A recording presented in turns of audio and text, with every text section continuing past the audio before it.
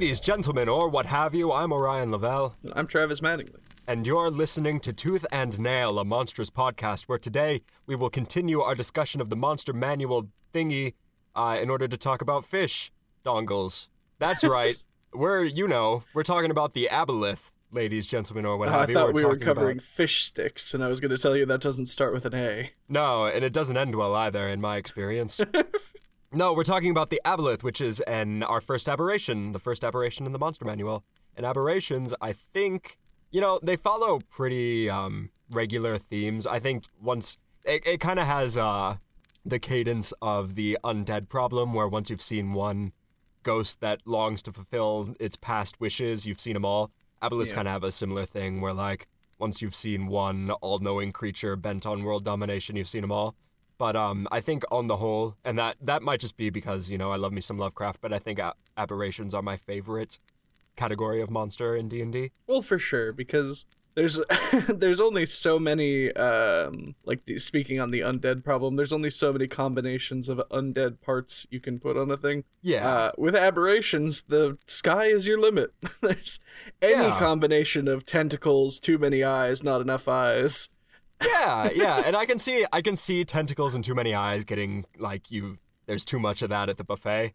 But for me, as somebody who is, and we'll probably talk about this more as we continue, but I've always been a big wimp when it comes down to things what lurk in the ocean parts. It ain't your strength. No, yeah, it's definitely, I've got fears in me, and I think that's why the aberrations in general persist as a creature I like quite a lot, because I have those fears. I think it's a monster type that has kind of stuck with us for this many decades because everybody has at least a little bit of a primal hatred of slimy, tentacled, unknown things.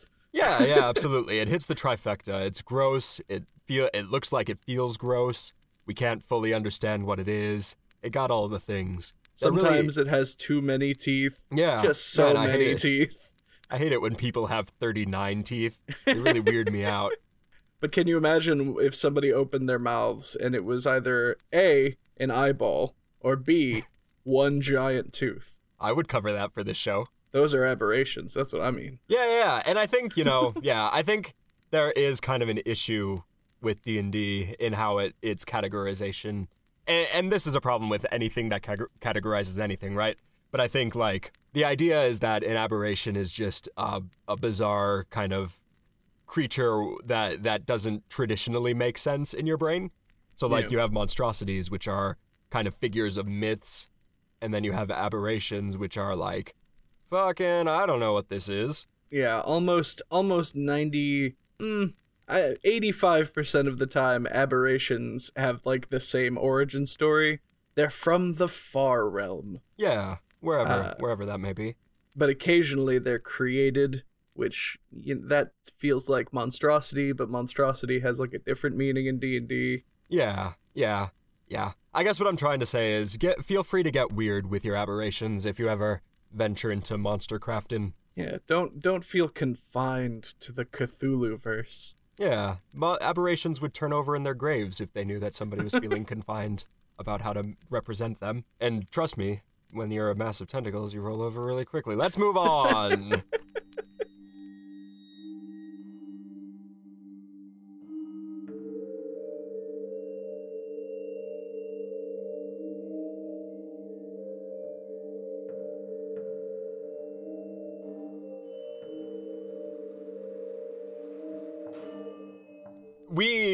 We did a fuck up once upon a time because aeons ago, when the Earth was new, we did an episode on Mind Flayers kind of writ large and all of the Mind Flayer subsidiaries.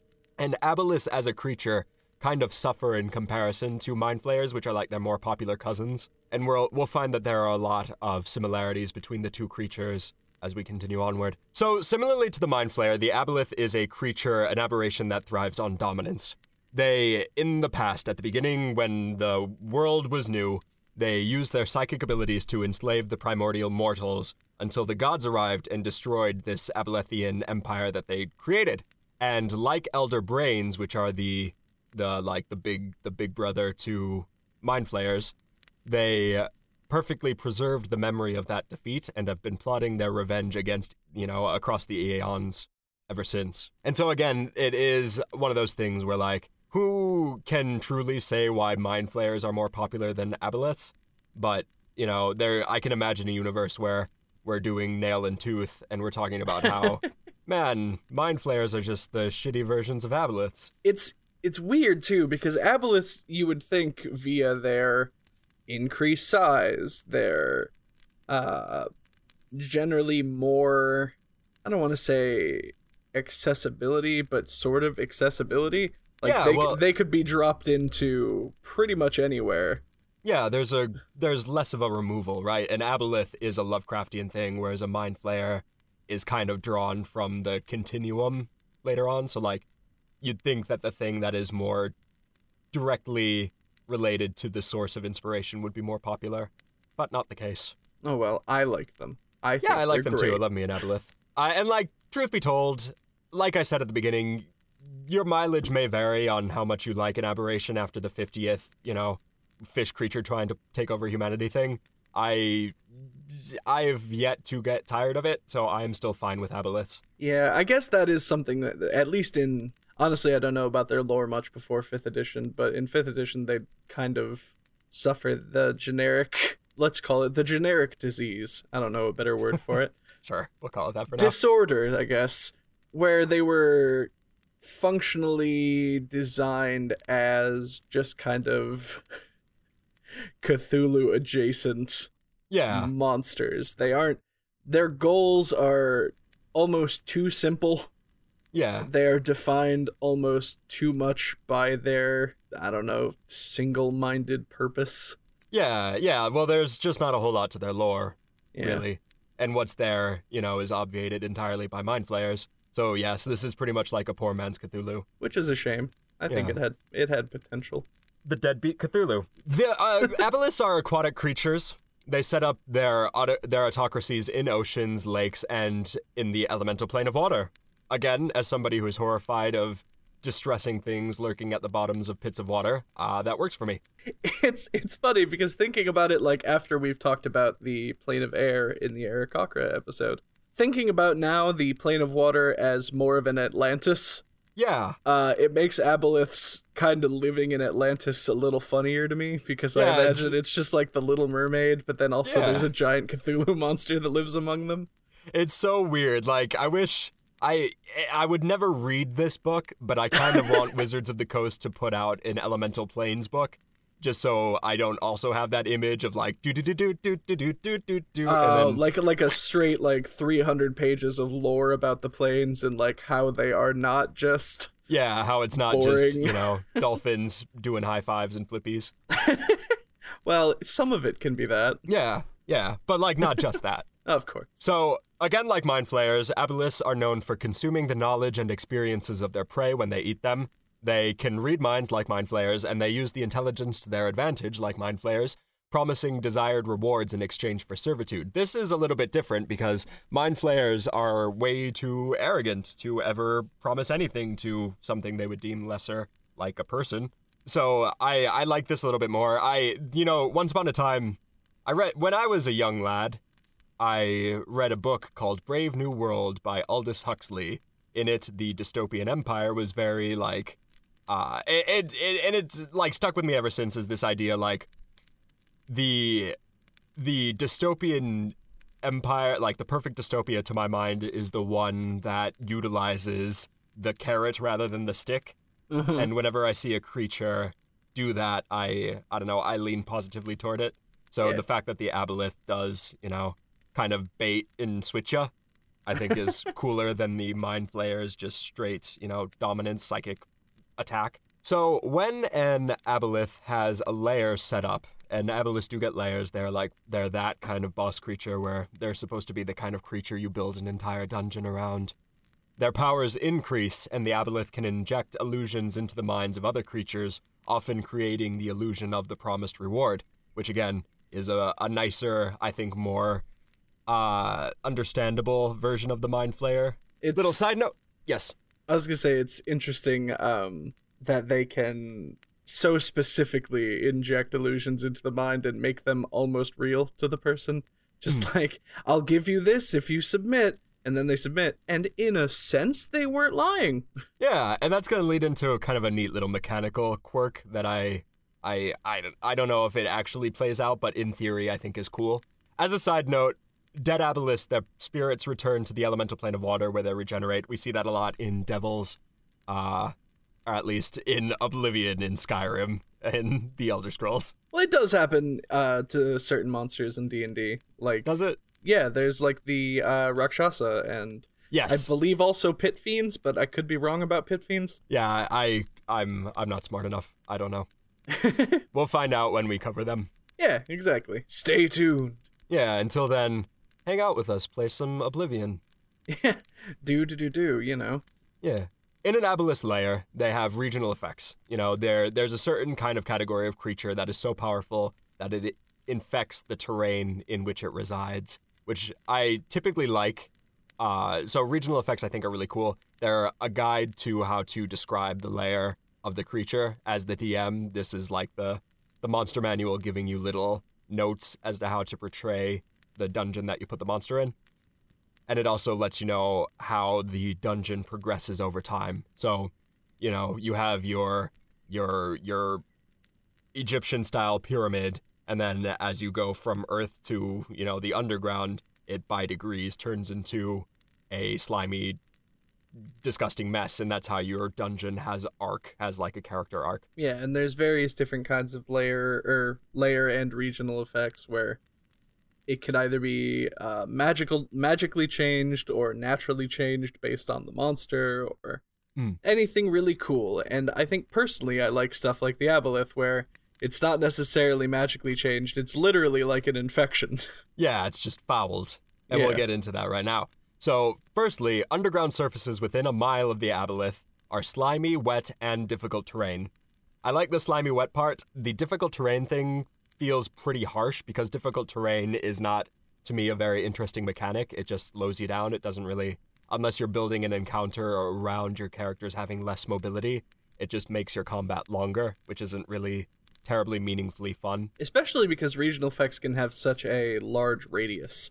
Yeah, like, absolutely. This is a mile, so the entire mile of this dungeon, you're walking slower. Yeah, half speed for an entire mile because I hate fun. Like, yes. Yes. It does seem rough. Yeah. And this is the other thing where the Aboleth is a water creature. It is I almost said creature of water. Never mind. I'm leaving. Goodbye. It's just me now. No, so especially since this is a creature of water, you get the idea that you're supposed to make your Aboleth dungeon partially underwater. And underwater exploration and combat isn't fun either because it's also very slow and awkward. So you're given the choice, as part of this regional effect, you're given the choice between either slow, awkward land stuff or slow, awkward underwater stuff. It almost incentivizes a DM to either scrap it or it forces a DM to try to give players benefits to get around it. Like yes, magic items that uninhibit your movement underwater or something like that. Yeah, just to give you an inch in a mile. Yeah. Yeah, or, you know, at the same time, it's also forcing the DM to create encounters based around this awkwardness, which makes the DM's life a bit harder, to my mind. Yeah, because it practically, it definitely doesn't double the challenge of any fight, but it increases it exponentially. Yeah, it's fiddly. And I don't much like it, and I would probably throw it out and not tell anybody if I was running a dungeon like this. Second regional effect. This is a lot more interesting, or at least a lot more fun. Water sources are supernaturally fouled, causing enemies of the Aboleth to throw it up if they drink it. That's a pretty good touch. Yeah. It doesn't really have much of a mechanical benefit, but if you're running like a survival campaign, then I can see this being a good way to A, frustrate, or at least, you know, challenge your players, and B, you know, we talked about this, full disclosure, this is the second time we've recorded this. We talked about this before as whether or not we signal the fouling of the water, because this can be a kind of a fun little gotcha. if you Yeah, I want. was gonna say it's by just thinking about it. Like originally, it's like, oh, okay, the water gets all murky and kind of gross looking. But to me, it's almost funnier and more fun to just have it be normal looking. Like maybe it's a little darker, Yeah. but just it looks normal, and that way anybody who's like, we stop in the spring and we have a bath, they just start. Yeah, Blah. throwing it up. And then it becomes a puke orgy. Another use for this is actually maybe an adventure hook. Yes, yeah, that's absolutely, the village a mile away doesn't have water anymore. Please go help us. Pretty good. Or like even just we have all of this water, but every time we drink it, we can't. The whole village is filled with vomits. They come into a town, they visit, everything seems totally normal. They stop in at the bar, and everybody. And then it turns into a Family Guy sketch. Yeah, and then it turns into a Family Guy sketch. It's like, hi, do you have anything to drink here? Well. No, so yeah, I think you're right. I think you hit it. I think that is supposed to be a sort of adventure hook more than anything else, because typically it won't have a mechanical benefit. I guess the more actual natural way it would go is you go to a town and you realize that the water is corrupted, and then you start to head underground, and once you head underground, you realize that underground is a slimy wet hell pit. Woohoo! Yay! Everyone's favorite adventure, the slimy wet hell pit. Yeah. So as a third regional effect, the aboleth can spend an action to create an illusory version of itself within a mile, appearing at any location the aboleth has seen before, or any location a creature charmed by the aboleth can see, and we'll get into aboleth charms later on. So the image lasts on the aboleth's concentration.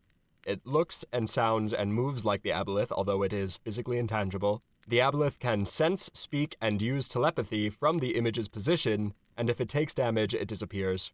So this regional effect, to my mind, depends on having one of those charmed creatures in the area, and this, to me, is and we'll find that a lot of bosses have various ways of doing this, but this reads to me as the way to introduce your aboleth at the beginning of the dungeon. Like if you want a nice villainous monologue at the beginning without putting your villain in harm, because as we discussed in the last episode, whenever you put your villain in front of the players, they're going to kill it. So this is a good, safe way to introduce your villain at the beginning to, set up that Super Metroid Dark Souls style, you see the boss and then you kill it later on kind of callback thing. Yeah, and it's super cool that it just kind of, because they don't really, it's not, the aboleth isn't in itself a spellcaster, so it's cool that they give it kind of a weaker version of the spell Project Image, because as I've told you a number of times, Project Image is one of my favorite spells for a villain to have for that exact reason. Yeah, I think it's supposed to invoke a sort of so Mind Flayers get the psychic attack kind of thing. I think this is supposed to be a similar kind of psionic wave kind of deal, or I can see this also playing very well into like an insanity effect sort of thing. Like it's projecting the madness illusion into their minds that it is there. Yeah, that's kind of what I think that's. And so we'll get to that in 1 second. Like there's we'll get to layer. Yeah, fuck it. We'll do it now. So that's regional effects. Yeah. Next thing that a lot of these high tier boss creatures have, especially when they have their own layer, is layer actions, which are sort of special, like extra gravy that they can put on their mashed potatoes. The metaphor has kind of gotten away from me, but you understand. Now I'm thinking about mashed potatoes too much. I can't. Oh, all right, sorry. So, yes. So they get layer actions, which are extra things they can do in their layer. This first one that aboleth can do, they can cast Phantasmal Force on any number of creatures that the aboleth can see within 60 feet of it. And I think that this is kind of what I was getting at as an expression of strange psychedelic. When you're playing any Cthulhu game and your character has some sort of hallucination as a result of their sanity being low, I think this is an expression, like a D&D expression of that, because Phantasmal Force just changes, it creates an illusion around you.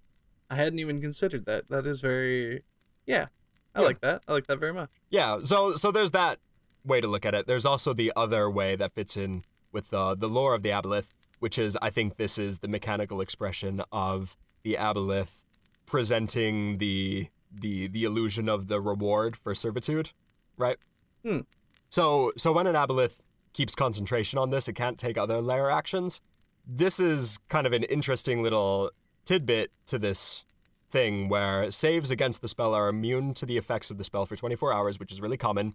Although, and this is a lot rarer, creatures can choose to be affected by the illusion if they want to, which to me, again, this probably doesn't come to anything in actual play, but I like this as the idea of kind of like a free will choosing to live inside the Matrix kind of thing that I find really cool for role-playing, where the idea is the eldritch creature, the Aboleth, is presenting you with your deepest desire, and you're electing to remain, you're electing to remain in the dream world because you're getting an illusion of the thing you want, even if it's not really the thing you want.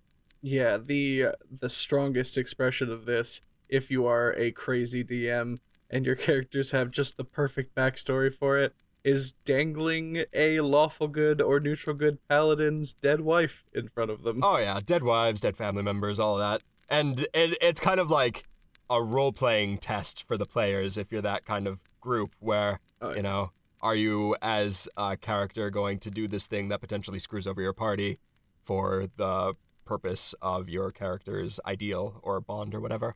Potential lifelong happiness. Yeah. Or like whether it's real or not. Yeah. Yeah. Yes. So I think that's kind of cool from a role-playing perspective. I recognize that a lot of parties won't choose to engage with it in that way. And even then, like, the idea... Yeah, I realize that in actual play it doesn't really come out that well because nobody's going to... Or it's very rare that somebody is going to choose to go under in that way because that's not really what mechanically D&D is about. I was about to say, actually, it's interesting that that's even a possibility because it's been noted like a million times that there is so much about D&D and even 5th edition, which some people consider to be the most roleplay heavy edition of it. There's so much about it that does not lend itself at all to roleplaying. Yeah. Like there's rarely ever will you look at a monster stat block and see something that allows for roleplay possibilities outside of roleplaying a combat effect. Yeah. D&D is designed in two separate spheres. You have your combat, and then you have your everything else. And, it's just a vestige of D&D being what it is, which is a long kind of, it having its roots in war games more than anything else. People not really caring about your knight because it's just supposed to win you the fight and not supposed to have feelings. Well, yeah, which is what I mean. Like that's why I think it's really cool that this has that, and I don't know. I'd like to see more of that throughout the Monster Manual. Yeah, I would like to see it more heavily leaned into with the kind of mutual understanding that you can go for it if you want to, or if you don't want to as the DM, if that fits your group or not. Yeah, exactly. And again, like how this actually shakes out in a fight is you make a saving throw against something. The DM's probably not going to tell you the effects of the thing you're saving against, so there's no real reason in the moment for you to choose to be affected by anything. Yeah, I guess so. I think with this one in like just like this specific instance, I might actually like let them know as they're making the saving throw, tell them what they're seeing. Yeah, and that's your prerogative, and I think that's fair because that does lend itself to this kind of neat role-playing situation. Yeah. Another layer action that the Aboleth has, and this kind of suggests the environment in which you fight it, is that pools of water within 90 feet of the Aboleth become a riptide sort of thing and pull creatures within 20 feet of the pool, failing a low for its CR, and we'll get into that in a second, a kind of low 14 strength save. It pulls the character 20 feet into the water and knocks them prone. The Aboleth can't use this action twice in a row. This is a really good way to destabilize this is, in terms of combat value, this is a good way to destabilize the ranks of the players, where I can imagine an Aboleth doing this to, for example, a cleric or a healer at a really inopportune time and really screwing over the party, like, oh no, the fighter's down, I gotta go rush over to get him. Aboleth uses the lair action to drag the cleric into the pool of water and keeping them from healing the paladin or the fighter or whatever they need healing. Yeah, which is a very stressful situation. Yeah. And I think it's perfect because the Aboleth kind of needs stuff like that. Yeah. Any number of creatures within water in 90 feet of the Aboleth must also succeed on an OK 14 wisdom save or take 7 psychic damage. This is another lair action of the Aboleth. This is another lair action that the Aboleth can't use twice in a row. So the idea is that the Aboleth is pulling creatures into the water, not only to get them trapped and separated from the rest of the party, but also to kick on a little bit of extra damage afterwards to everybody struggling to get out of the water, because again, water is going to be difficult terrain, so it's going to take them longer to get out, and this is throwing on some extra psychic damage in the interim.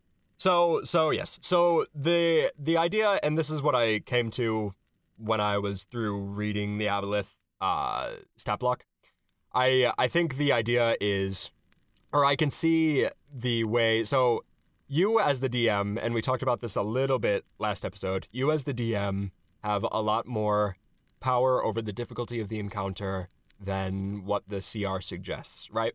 So, and this can be very minute and subtle in ways that we don't often see. So for a fight like this, I can see the difficulty of the fight changing drastically simply by changing the amount of water in the environment, right? Oh, for sure, yeah. So, like, the location, and this can go not only with the amount of water in the area, but also the location of each pool of water being, with more separate and larger pools of water being more difficult because the Aboleth can drag players farther away from each other. On the other end, you can make the pools of water smaller and closer set to have, to give the Aboleth less ability to control the party. Yeah, the perfect nightmare zone kind of like arena of fighting an Aboleth in my mind is almost like a Legend of Zelda encounter, where there is an exactly 20-foot in diameter circle platform of stone. Yeah. And just a pool of water surrounding it in a circle. It's Morpheon or whatever the fuck from Ocarina of Time. Yeah, so like the Aboleth is diving into the water, going underneath the platforms, coming up in a spot they don't know. Yeah. And in the meantime, while it's hiding underneath the platform, it's using its layer actions to pull things into the water. Yeah. And for can lend itself again to a tug-of-war kind of encounter, where the Aboleth is where you both are vying for control for water in the area. So I can imagine we'll call it like you're fighting an Aboleth in the middle of a sewer system, and there are valves all over that control the water level in the room. And so you're fighting off the Aboleth and at the same time trying to control the water such that there's less water in the room, while the Aboleth is fighting you off as well, and maybe has mind slaves in the area to turn the water back on, and you guys are tug-of-warring in that way. Well, that'd be pretty good, right? Like, for a city, the city calls you in because there's water, their water is bad. You go in and think, oh, it's probably goblins or something. Over the course of whatever, you're fighting goblins, and then slowly by degrees, the sewers are getting slimier and grosser, and by the end of it, you realize, oh shit, it's a Cthulhu monster. It's got mind slaves at the water plant. Yeah, I don't know. There you go. We wrote your adventure for you. Adventure 1. Yeah. That doesn't work, and we'll get into that in 1 second. But first, we should talk about our boys over at nerdsmith.com. Yeah. I say this hesitantly because this is the first time we've ever done this, because this is the first time I've ever thought to do this. They're real cool. We'll play you some of them promos right now, and then a music sting probably, so enjoy the cool stylings of Kevin MacLeod, along with some people. In a world that's forgotten the meaning of hero. We're not actually helping that much. It's like a cardboard box. It's all old and kind of ratty. I believe there might be some mistake. I said Proctor equipment. Yeah, no, this is it. Bronze badge, lost and found. Here you go. And the arrow didn't hit bone, so you can reuse it. Reuse the bone? We're looking for a dragon named the Scottish Plague. There's only so much that editing can do. Is there someone else we can talk to? Nobody quite as cheerful as Robin. You mean they get worse? And more privileged, yes. Stone Coast Railway, Cal! Come to Stone Coast Railway! Come on, Cal! He seemed excited by the prospect. He was, and then he found out that it devalues the painting, and that kind of broke his heart a little bit. His little heart a little bit. Yeah, how's that feel? Take that. Bad. You can talk? Oh no! Was there a joke in there, Kyle? Did no, you want to fine. Do you want to take another swing at that one? Shenanigoons, an actual play D&D podcast, available on nerdsmith.org or wherever you get your podcasts.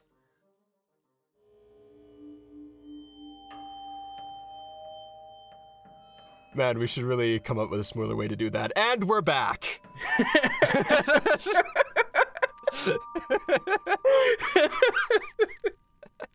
We sure are, Cam. So let's get into the stat block of the aboleth. Yes. Let's get into the proper stat block. This has all been preliminary layer actions and environmental effects and that sort of thing. This is the. I don't want to do it because of my recording setup, but imagine I slam my fist on the table and say, "Let's get into the real shit." Yeah, by God. So the aboleth has a CR of 10. Its general power level is 10, with a slightly higher AC for its CR of 17 and a fairly reduced HP of 135. So the idea is, it's got tougher skin, but when you get under the skin, it's squishier. Yeah. We'll talk about this another. Well, fuck it. No, because I'll probably bring it up. I don't know. I'll cut all this out. It doesn't matter. Okay. Hit me right now, Travis, outside of recording, what you are thinking about talking about. I was gonna complain about how I think it's better to have a lower AC and higher HP because nobody likes missing, but also nobody likes fights that go on for too long, so... Yeah, but I'd rather roll more damage dice than miss. That's fair. That's that's very fair. That's just, I don't know, maybe that's my bloodlust as a monster. I think the only time somebody should have a very high AC is if A, it's a dragon, or B, it's somebody wearing plate armor. Yeah, and I guess we can talk about this a little. I don't really understand why an aboleth, which is a squishy fish thing, has tough skin at all. Yeah, I agree 100%. It doesn't, if they had depicted it as a scaled fish creature, maybe I'd be like, oh, the scales are hardened, but no, it's just a... Yeah, and maybe we can talk a little bit now that we've gotten into it, about its actual artistic design.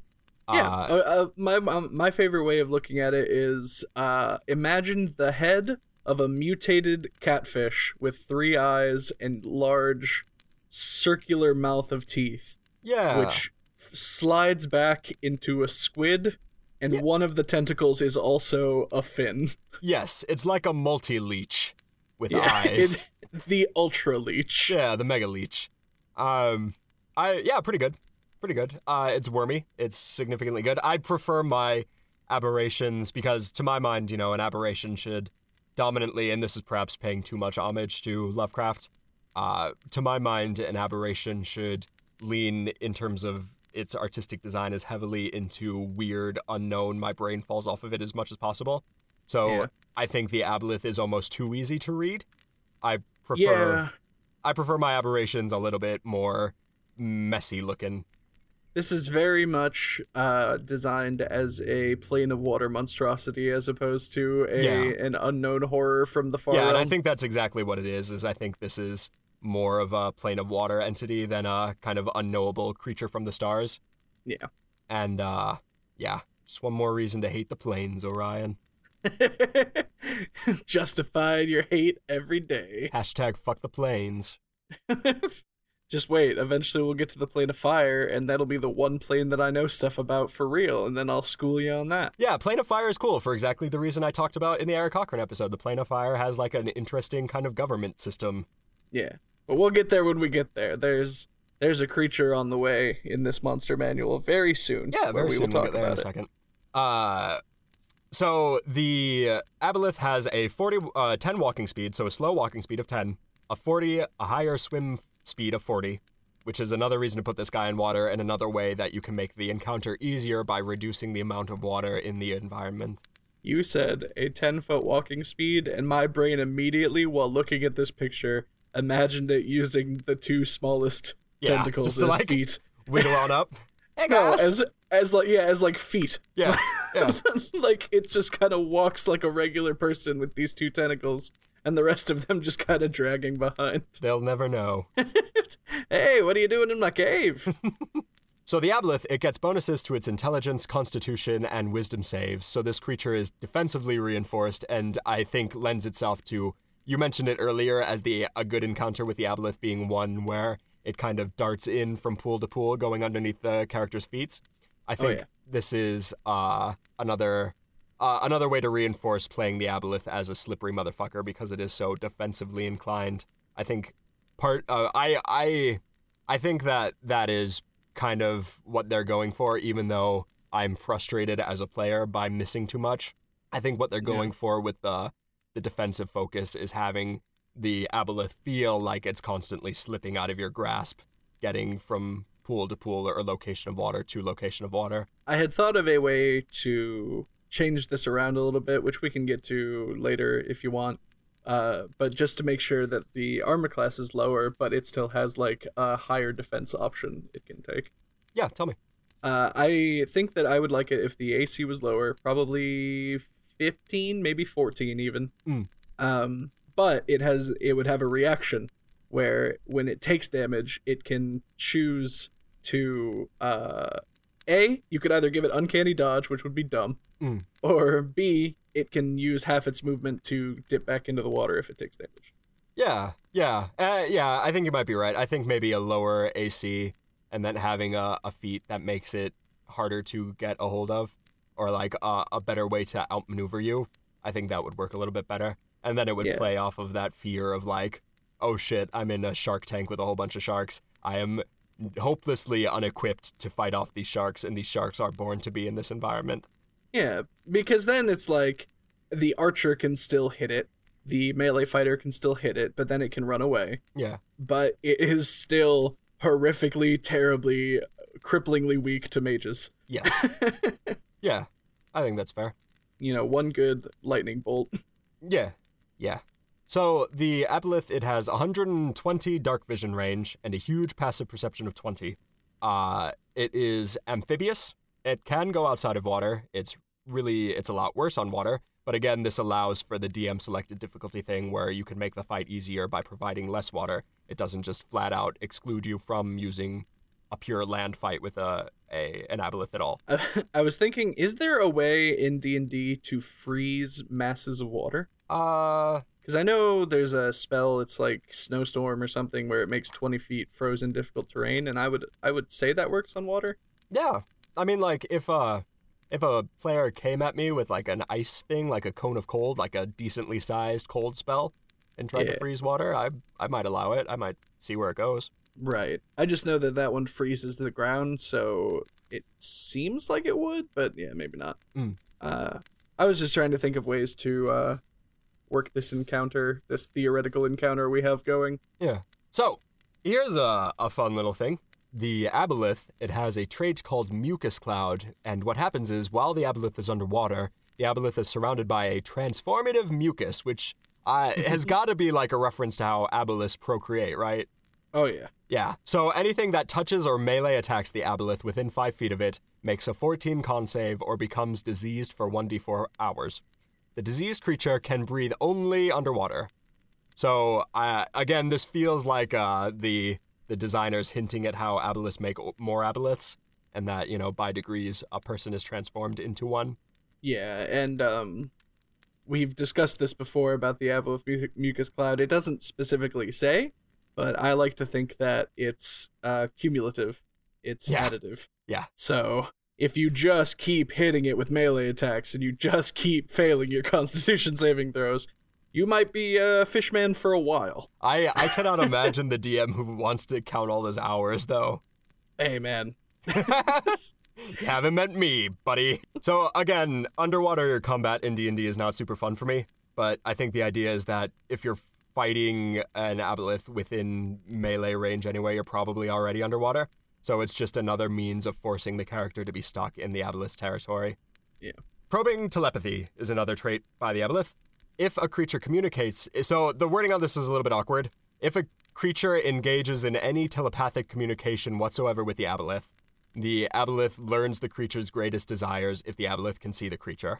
And so the way that the Monster Manual presents it, it's just if a creature communicates telepathically with the Aboleth, kind of suggesting, like, if a creature has telepathy and engages in conversation with the Aboleth, it gets this effect. I think what it means is that if there's any telepathic contact whatsoever, the Aboleth then learns the creature's desires And this is, to me, the setup for the Phantasmal Forces punchline, right? So this is how the Aboleth mechanically learns the desires of the creatures in order to provide an illusion of it with Phantasmal Force in its lair actions. Absolutely. Yeah. Getting on to the kind of primary attacks of the Aboleth can make 3 tentacle attacks. They are not very interesting. They do middling damage each. The real surprise is that on a failed 14 con save, the creature again gets another disease. And this is real similar. Yeah, you got it again, boy. So this is similar to the egg disease in Dark Souls in that the disease shows no effect for 1 minute. So you get it, you don't know you have it. It also leads to this really fun thing, one of my favorite things about the metagame in D&D, where what happens is the player rolls a con save, it gets hit by a tentacle, it rolls a con save, it fails miserably, it rolls a 1, the player knows they failed, and then the DM just goes, okay, and moves on with the fight. And then the player has to sit with that for ages. What feels like a nightmarish eternity, yeah.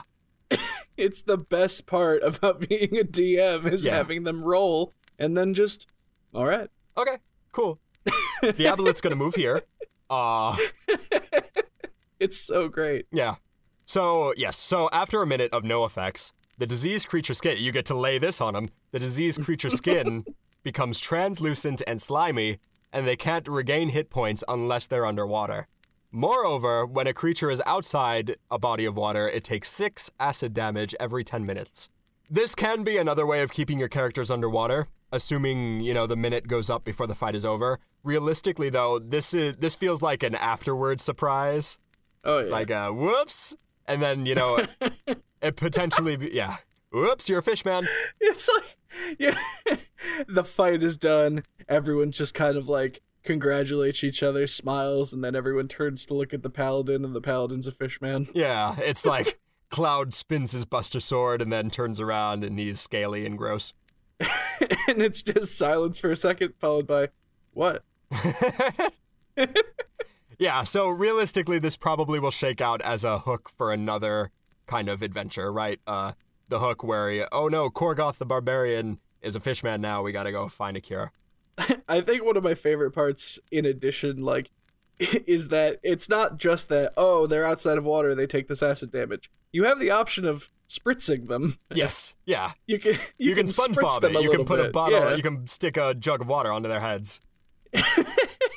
Exactly. Yeah. Just make it so as long as before the 10 minutes have passed every 10 minutes, just you moisturize them a bit. Yeah. Give them a light rubbing. Yeah. I bet you the bard is down. Yeah, have the bard keep the barbarian oiled for the entire ride back home. The Aboleth gets another attack. It's not very interesting. It's their tail whip kind of attack. It does a little bit. It does 3 points more damage than the super neat tentacle attack, but it has the same reach. It's got the same bonus to attack. The idea is that, and we'll get into this later, it's part of its legendary action economy, so this is just another way for it to get a little bit more damage in. Here's a more neat action. It's got an action called Enslave, the Aboleth does.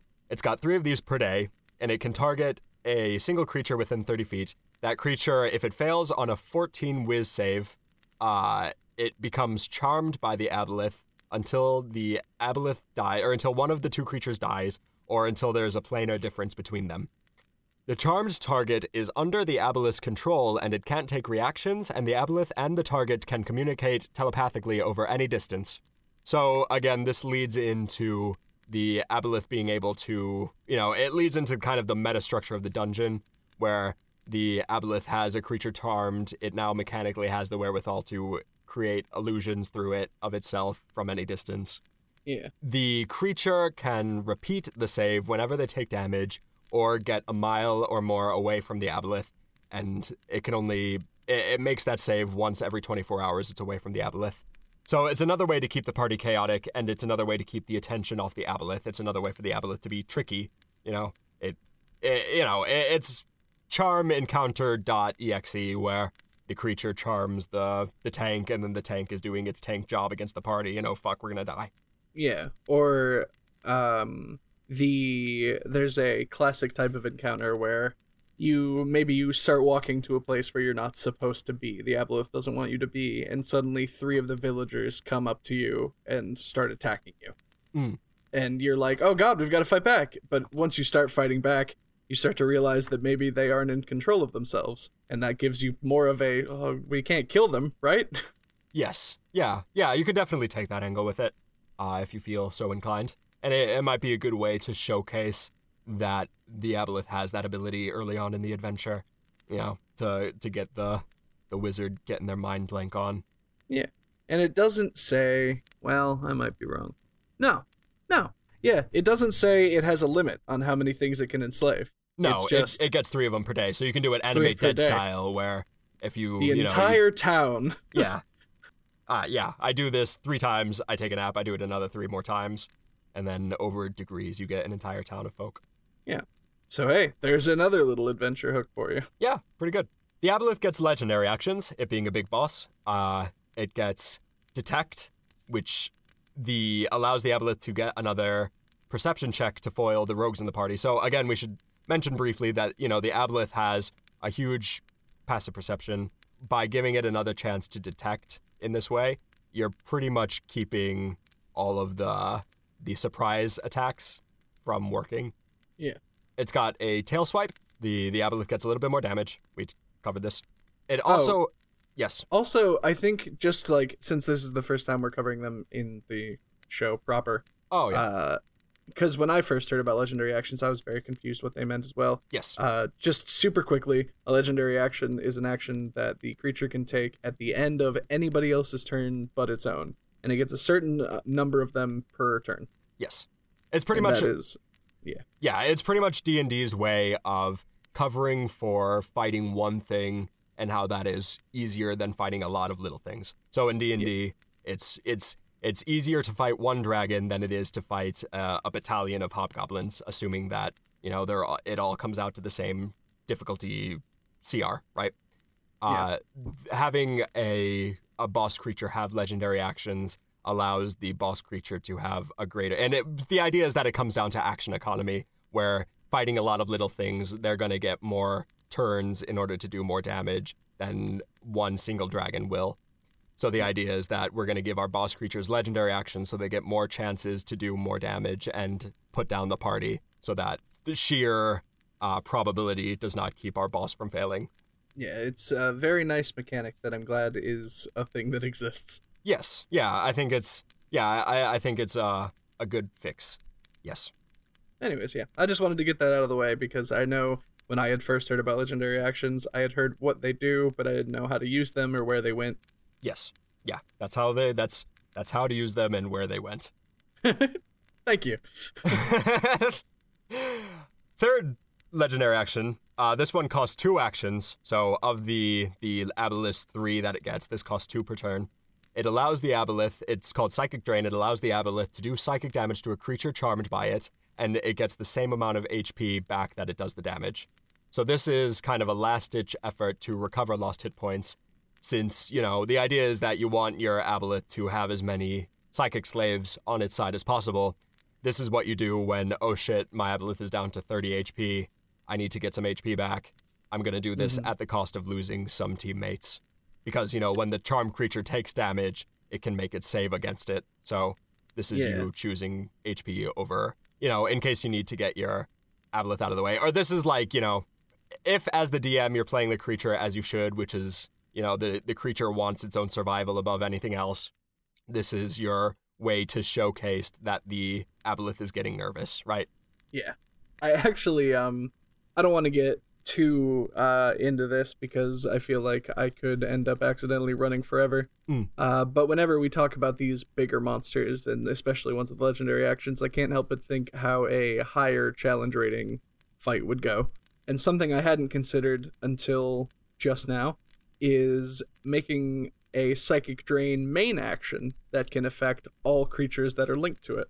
Yeah, that would be pretty rough. Essentially turning an Aboleth fight into the fight against Darth Malik from Knights of the Old Republic. I thought you were going to say, like, a giant vacuum.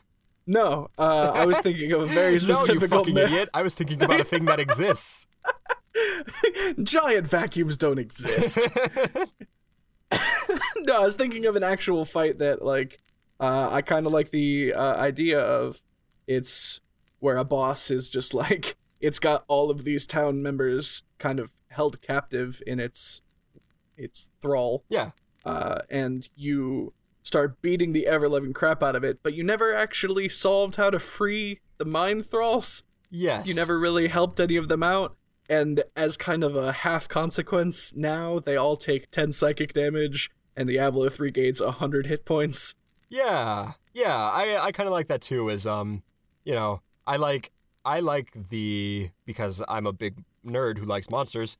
I like the idea of having to do research on a creature before you go kill it, Witcher style, and I think that would be a good way to reward/punish the people who do or do not do the research. Yeah, I think there needs to be a little bit more of a punishment to just running so blindly into fighting such a large, imposing, like... Yeah, and again, it comes down to the party that you run, right? If it's always sunny in D&D land, then nobody's gonna fucking do research. There's no reason to punish them. That's not your game. But if that's true. Witcher World D&D, then it stands to reason that you should do your homework before you go and fight the thing that enslaved an entire village. Yeah. Your mileage may vary, is what we're saying. Yeah. On the whole, I agree with you because I'm that kind of player that thinks that is interesting. But, we don't speak for everyone. That's true. Until we can turn them into our psychic slaves.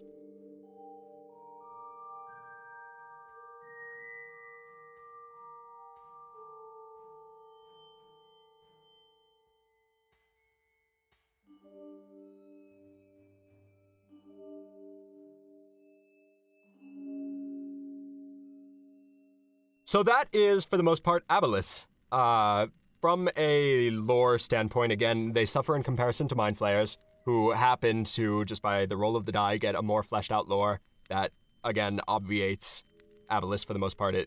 Mechanically, I think that Aboleths rely so much on underwater combat that I can see a fight against an Aboleth being really frustrating and really not fun very easily.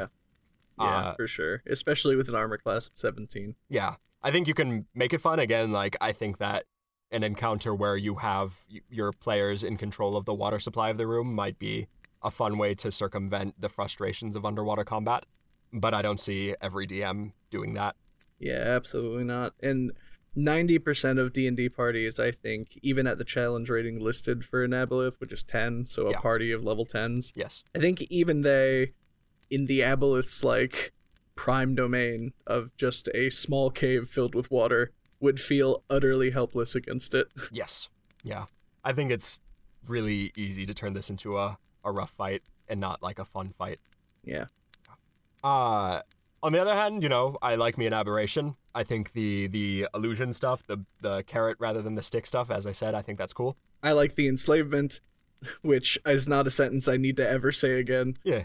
No, I think this is a very solid way to make a fun Lovecraft dungeon. It takes a little bit of tinkering on your fart, Orion. It takes a little bit of tinkering on your fart, Orion. Good job, Orion. You're gonna get 1 million subscribers, Orion. Well, everybody likes fart jokes. Yeah. No, I think it takes a little bit of doing to make the actual fight fun, but I think on the whole, it is a pretty good Lovecraft monster for when you are in the mood for running a Lovecraft-ass adventure. Yeah. So there we go. Them's our thoughts on Aboleths. Have you got anything else? Any last words before I murder you? Tell my wife and kids that you get the PlayStation, even though you murdered me. Yeah, that's exactly what I was hoping for. That's a real friend right there who puts you in the will, even though they know you're gonna murder them. Yeah, it's never a sudden and inevitable. It's never sudden but inevitable with you. It's always expected. Yeah. I'm waiting. Yeah. Every day I wait. Come on, Orion. Getting tired. And that's true friendship, I think, is the takeaway message from this episode. Yeah. So, until next time, what's the creature comfort for this one, baby? My creature comfort relating to Aboleths is to stay out of wet and slimy caves. Yeah. Get you a nice space heater, so you don't... Oh man, if you're going into a wet and slimy cave, bring a blanket and a space heater. Yeah, then it's good for you. Because humans are creatures as well, lest we forget. and the home of the brave. Pew pew pow, pow. Fireworks. Goodbye.